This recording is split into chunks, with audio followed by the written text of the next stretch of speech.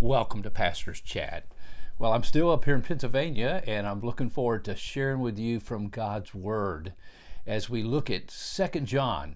Now, I want us to talk today about the subject of truth in love and love in truth. We see this phrase a couple times here in these first verses of 2 John, and then we find in this whole first 6 verses of this chapter, this short book, this short chapter that is encouraging us to express love to those around us with the love of God. And so we read here in verse 1, the elder to the elect lady and her children, whom I love in truth, and not only I, but also all who know the truth, because of the truth that abides in us and will be with us forever. Grace, mercy, and peace will be with us from God the Father and from Jesus Christ, the Father's Son, in truth and love. There it is again. And then in verse 4, I rejoice greatly to find some of your children walking in the truth, just as we were commanded by the Father. And now I ask you, dear lady, not as though I were writing you a new commandment, but the one that we had from the beginning, that we love one another. And here it is. And this is love, that we walk according to His commandments. This is the commandment, just as you've heard from the beginning, that we should walk in it. Truth in love. He says, I love in truth.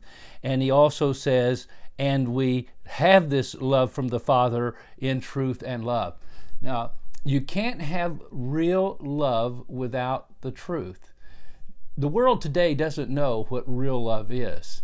Remember back, well, you might not remember if you're not as old as I am, but when I was a teenager, the old song came out, what the world needs now is love, sweet love.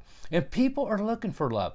There's something that God created us with because we're in His image, and God is love, and He created us in His image. There's something in us that deeply craves, desires to be loved, and also to give love.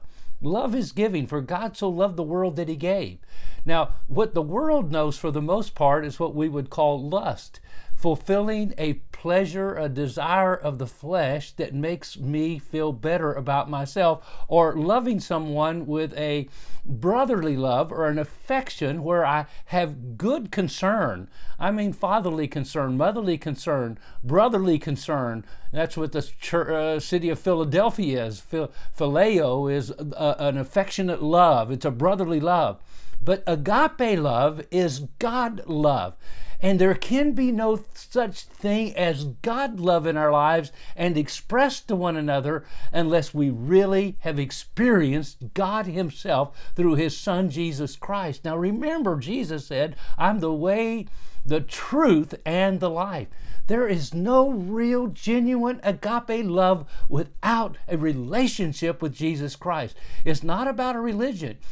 We can say and make the statement as much as we want to, I love you, I care for you, I like you, I'll do anything for you. But my friend, that might only be on a human level. Agape love is the fact that Christ is living in us and His love flows out of us because He is love living in us and flowing through us and expressing that love to others. That's so important to understand this. That's why I believe John is making it clear here. He says, whom I love in truth. I love in truth. And he says, peace be with us from God the Father and from Jesus Christ the Father's Son in truth and love. This is the commandment that we walk in, and that is that we love one another. And we can only do that if we know the truth. Today, do you know the truth? Are you experiencing the truth? Are you walking in the truth? Are you being obedient? Jesus said, if you love me, you'll keep my commandments. It will be expressed in the fact that we desire to do and be all that God wants us to be.